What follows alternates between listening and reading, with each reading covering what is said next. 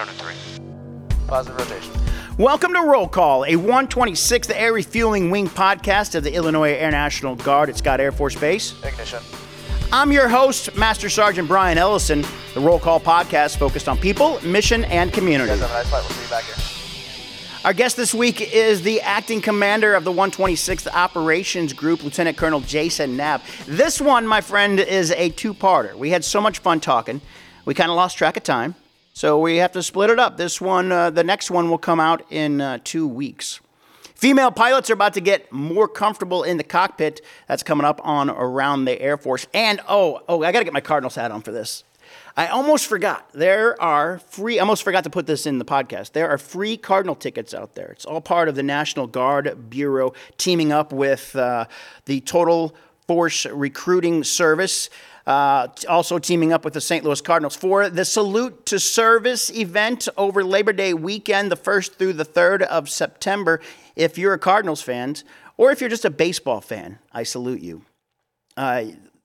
If you've been around the stadium, you've probably seen the A&G stage located in Ballpark Village, as well as advertisements on the field. You'll see them, they have spray painted, if that's what it is, the A&G logo, onto the pitcher's mound during certain games. And then, they rotate out advertisers, and then you'll see it up behind the home plate as well. So as part of the Salute to Service, our members have an incredible opportunity to watch the Cardinals game for free as they take on the Pirates on September 2nd and 3rd. The Cardinals have supplied us with tickets for Saturday's game and Sunday's game. For right now, it's for members only. If you'd like to attend either game, it is requested all service members attend the game in OCPs. Parking for both games will be at the expense of the member. There are a few good spots that I'll tell you. How about Pine Street East and West? Good one. And it's called the Shoe Factory lot. That is a good one.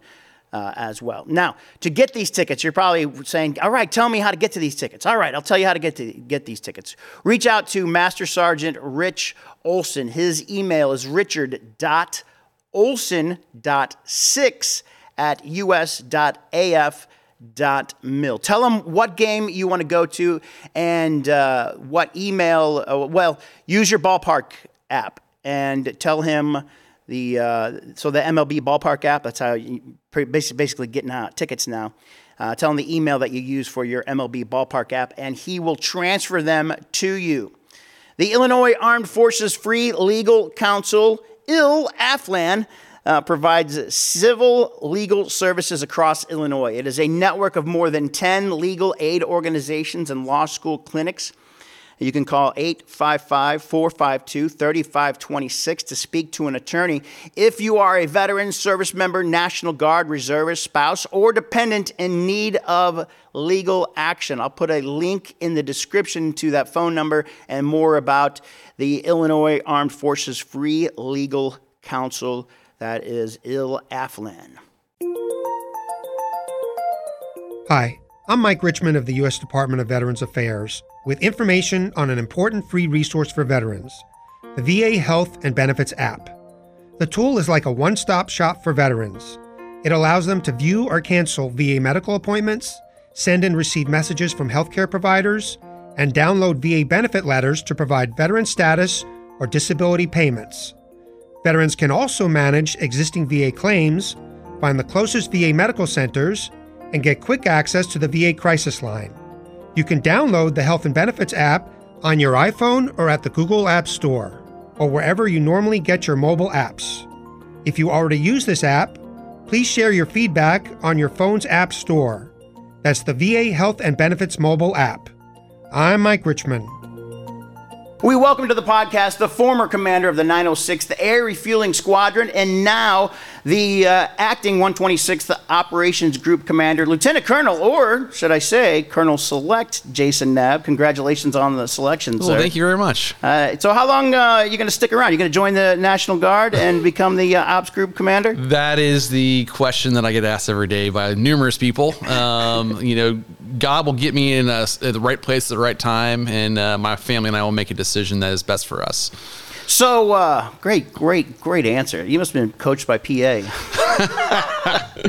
So you were the 90. So who's the new commander of the 906th Air Refueling Squadron for folks that weren't there and didn't know? So Lieutenant Colonel Eric Wolf. He was the DO for the last year. We pulled him in from MacDill. He was the chief XP down at MacDill at the time. Was on the command select list, and so we pulled him in to be the DO. And then after doing his time as the DO for a year, we moved him into being the commander. He was selected to be the commander.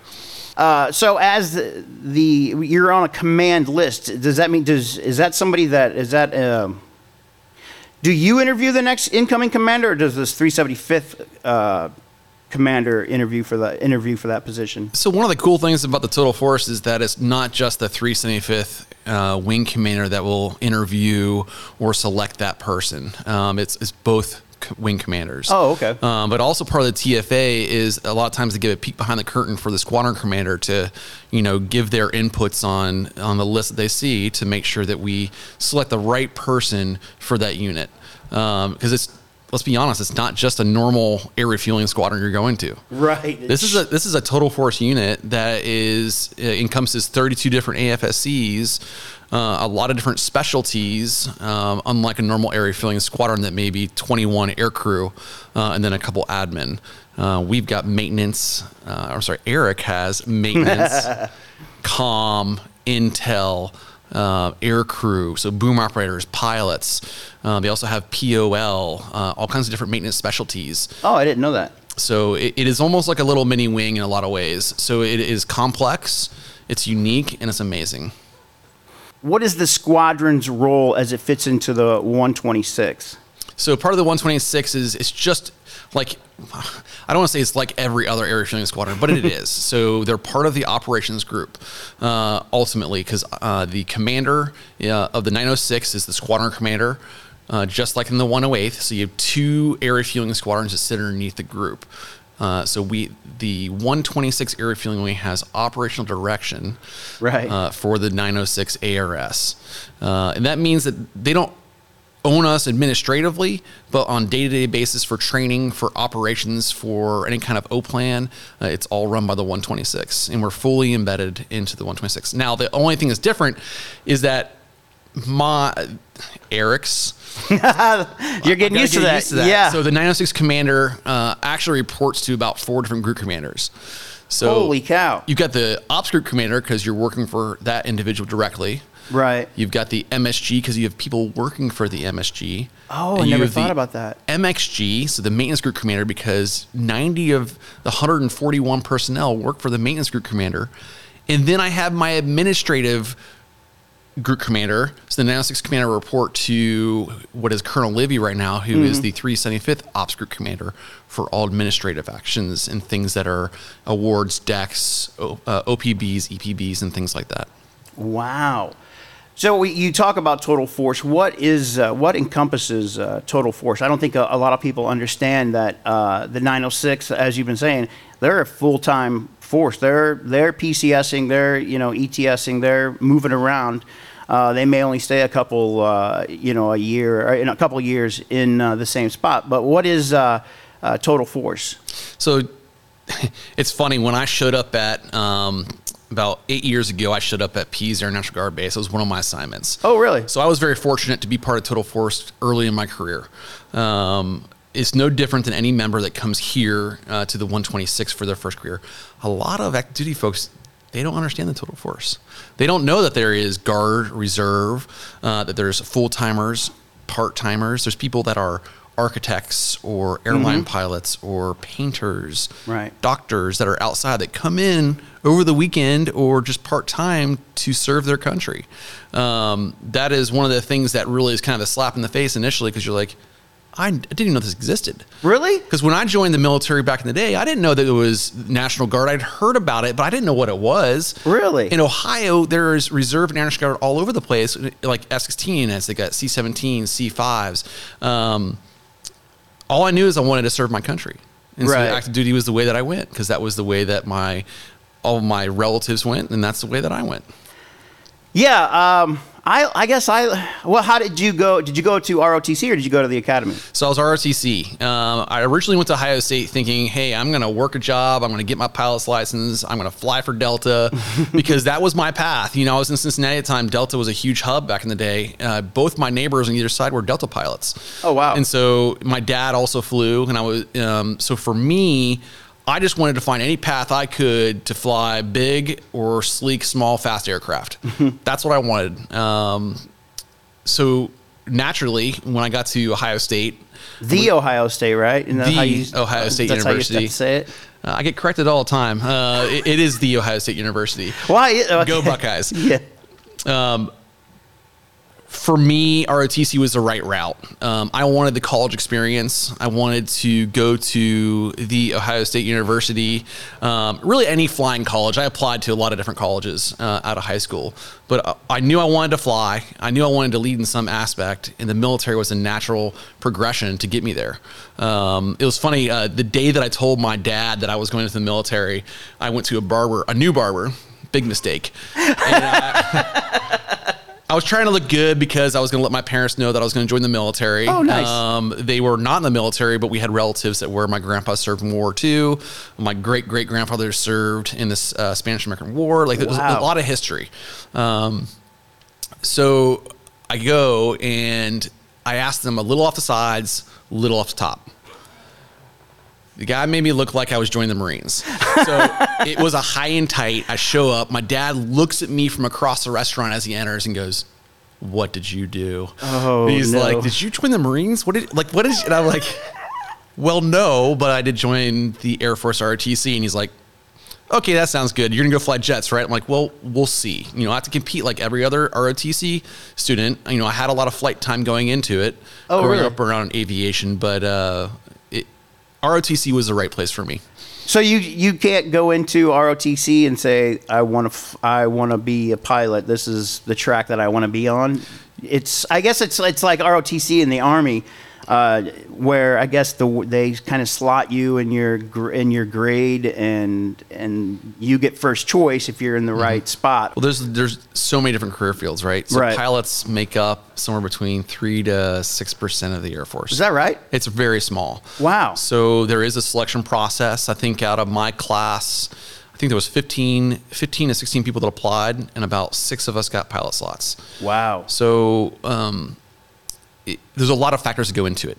Do you have previous experience? What were your grades? What is your commander's ranking? So just like in the Air Force, there's a whole calculus that goes into if you get selected. That doesn't mean that because you didn't get it right at ROTC, you're not going to become a pilot if that's what you want. Oh, I see. I have friends that became navigators, acquisition officers, and things like that ended up applying later on, followed their dream, and then became a pilot. Some of them stayed where they are, and they grew and they bloomed where they were planted and did fantastic things in their career fields also. You know, we were talking about the National Guard and the Guard. I don't know why I knew about when I joined the Army, I knew about the Guard only because they went to our basic training. So we were Guard I was full-time. We were full-time and Guard. The only difference is they got to go home between basic training and their tech school, or what we call AIT. Sure. They went home. We continued on with field artillery training, which was just like repeating basic training all over again because you have the same drill sergeants and all that, and they just, oh boy, it's a lot of fun. But so I was surprised to find out, this is naive of me, that there was full-time Guard people. That was a new one to me. I was like, oh, I just thought you guys shut down and it collected dust for a year. Yeah, 110%. For me, it was going to pilot training. There was some Guard and Reserve in my class. And I met this really nice gentleman from Indiana, and he's like, well, I'm going to go fly F-16s. I'm like, that's funny, man. Yeah. Like, what do you mean you're going to fly F-16s? He's like, well, this is my Guard unit. It's like, I didn't know that existed. Really? I had no clue. So that was my first interaction, not even in ROTC. I really didn't know a lot about the Guard and Reserve. But then in pilot training, I met a lot of very incredible people that were part of it.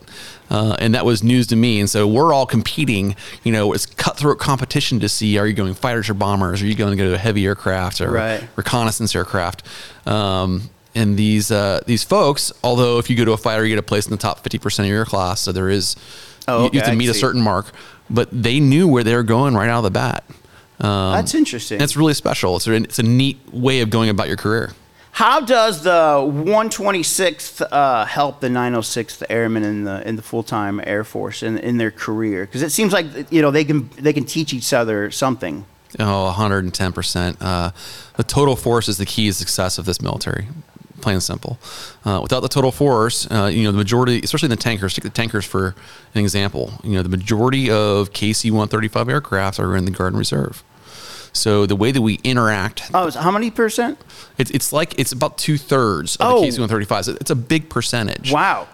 So when you look at that, we've got to we have to be able to build strong partnerships and relationships with our Guard and Reserve counterparts, because that's how we're going to fight if we have to go to another real big conflict. You cannot just go alone with an active duty force and be successful. You have to have that relationship that you build. So members that come to the 906 are getting that training. Like they're walking into somebody else's home. Because let's face it, a Guard unit or reserve is a home. Yeah. And you're walking into it. It's not like your 3-year tour somewhere else, although your squadron will always be your home. Mm-hmm. But you're walking into a place where people have been there for 20, 30 years. And you just need to realize that. So you get that perspective. They understand the Guard and Reserve. It's not this anomaly that just exists out there. Right. And you understand they're just like you and me. They signed up to serve their country and to preserve freedom. And that's important to realize. We're all here doing the same thing.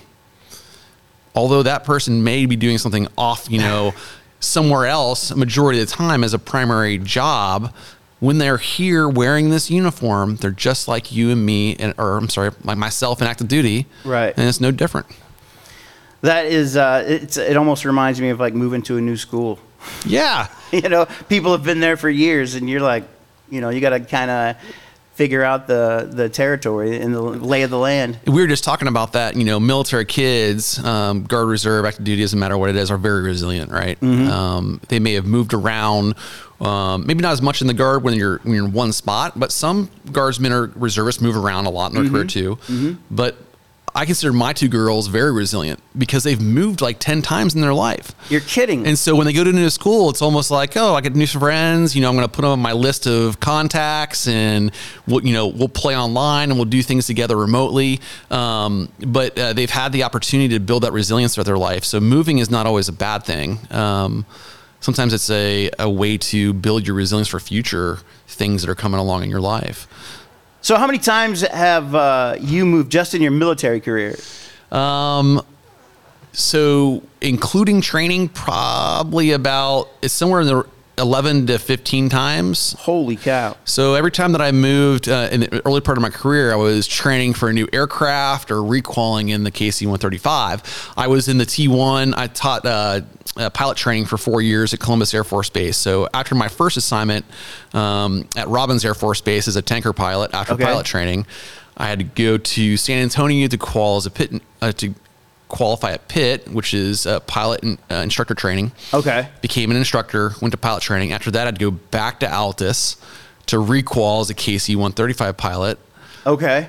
After that, I went to school. So you had to do, that's a 6-month move to, how long is Altus? 6 months? So Altus is somewhere between 3 to 4 months for requal. Oh, okay. My initial qual after pilot training was about 5 months. Oh, wow. I was part of the very first dual seat qual class in the KC-135 when they were deciding to make co-pilots sit in either seat. Oh. Instead of going a traditional route. So it was a little bit longer than the typical 4 months for your initial training. So co-pilots were just co-pilots back in the old days? All you had to do is raise the gear, talk on the radio, and run the checklist. It was fantastic.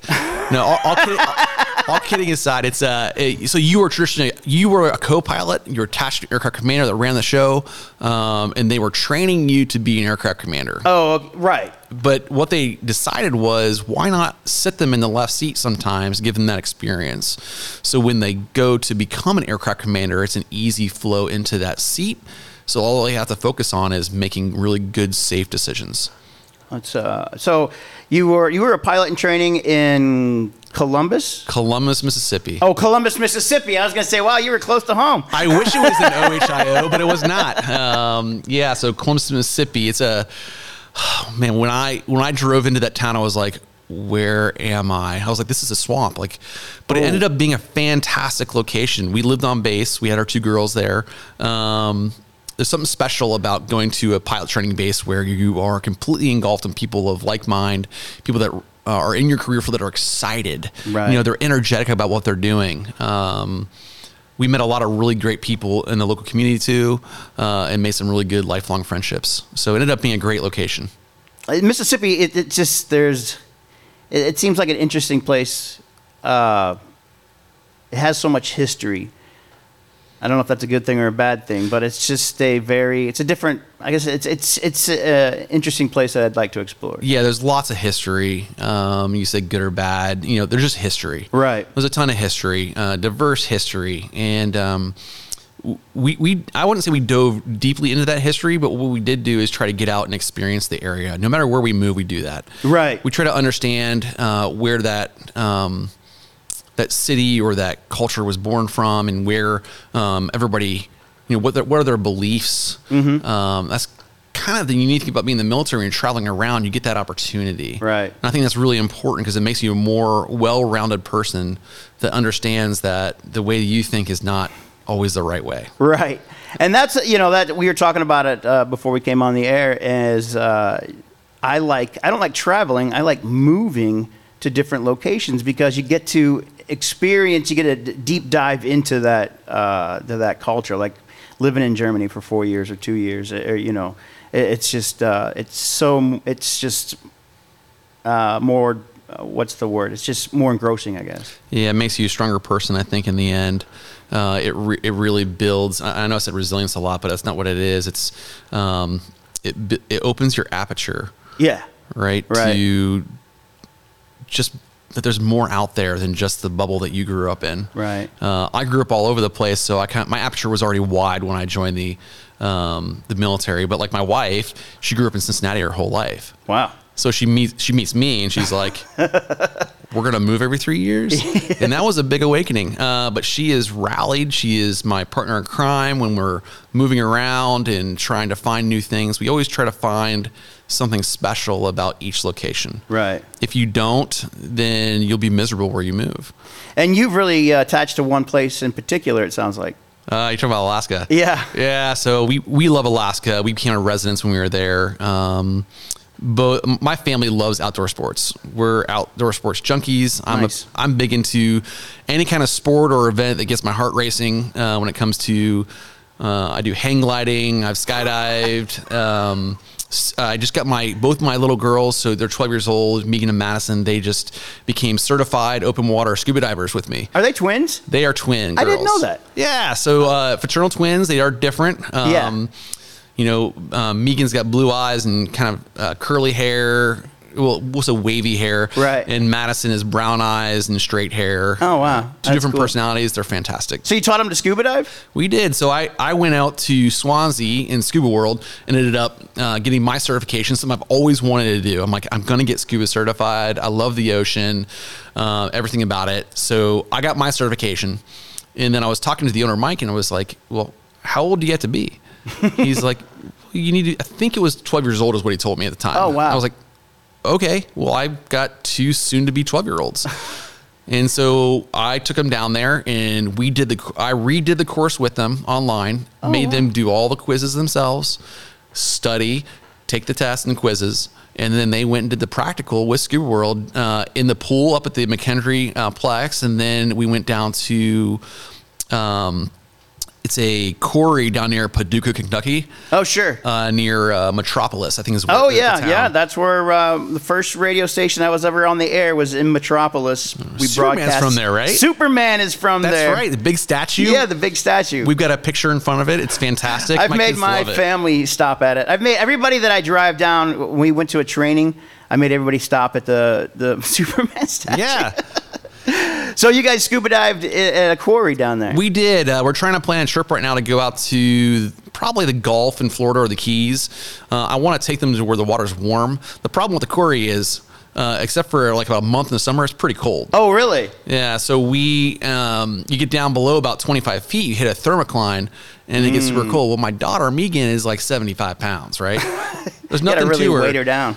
Well, so you have the tank, you have the vest. We stretched 2 wetsuits across her to get her, keep her warm. But she got about 25 feet down. She's like, no. It is way too cold. Let's go up. So I want to take them somewhere where they can really experience it. My one daughter, Madison, is unique because she wants to be a marine biologist. Oh, that's cool. So I really want to give her the opportunities to take that and run with it. Right. It may not be what she ends up doing in the future. Sure. But maybe it is. Maybe she becomes a world-renowned marine biologist someday. And Jacques Cousteau. I just hope I can give her those experiences to eventually do great things in that career field, hopefully. Are there fish in that quarry? There's huge catfish. Really? And there's an albino catfish. It actually scared me one time. You take hot dogs down with you, right? Oh, okay. And you crumble them up, and then you'll flick them out, and the fish will come up and eat it. Well, those catfish are so big. We're talking like 3 feet long. Oh my gosh. You can flick a whole hot dog out there, and they'll just... They've got it. And they purr like cats. Really? They make these really unique sounds. But probably the most unique fish that's down there is the paddlefish. Oh, sure. They got the long paddles on the nose, right? Huge snout. Yeah. Big snout. And they're harder to find in the quarry. Oh, really? They like to go a little bit deeper and into the darker water, so they're not up near the surface. So you go down about 35 feet, and you'll start seeing them out in the middle of the quarry, which is very unique. But they'll scare you because there's not as much sunlight down there, so it's harder to see long distances. Oh, man. So they'll creep up on you and be like, whoa, paddlefish. So we will hear more about the relationship between the Guard and the Air Force and where Colonel Knabb sees the wing going. That's coming up in the next podcast.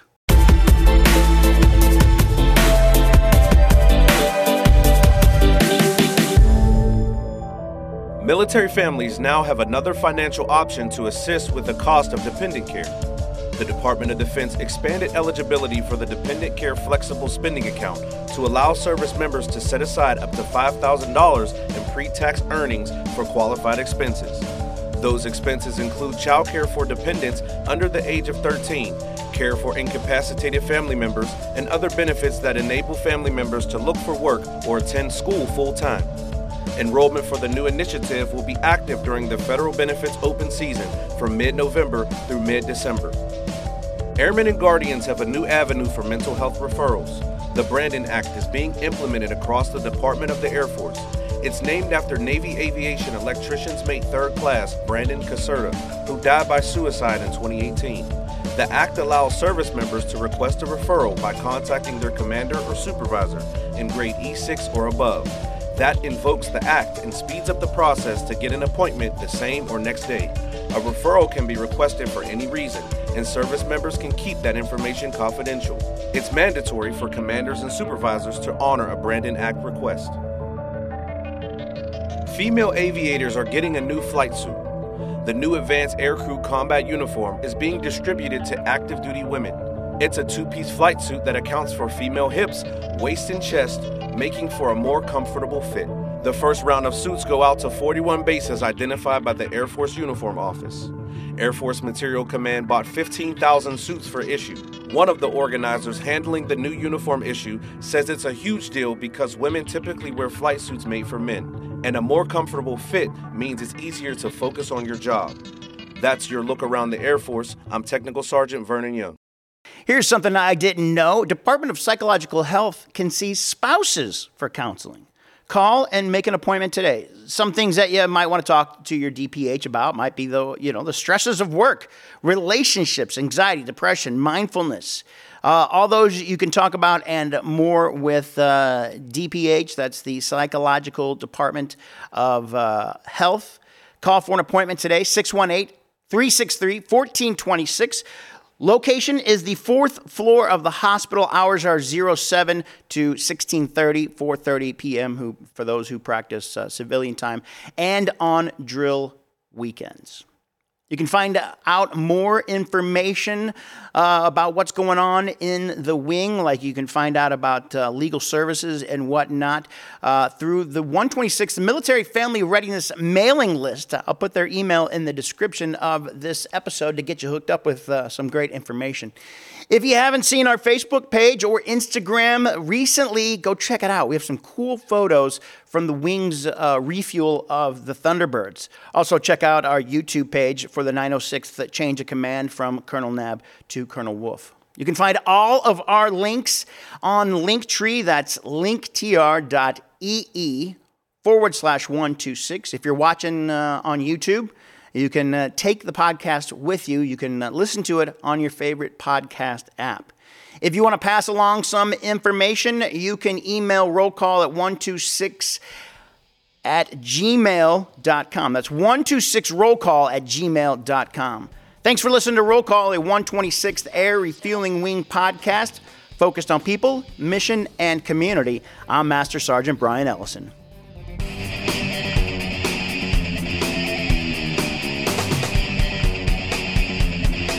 100, 50, 30, 20, 10.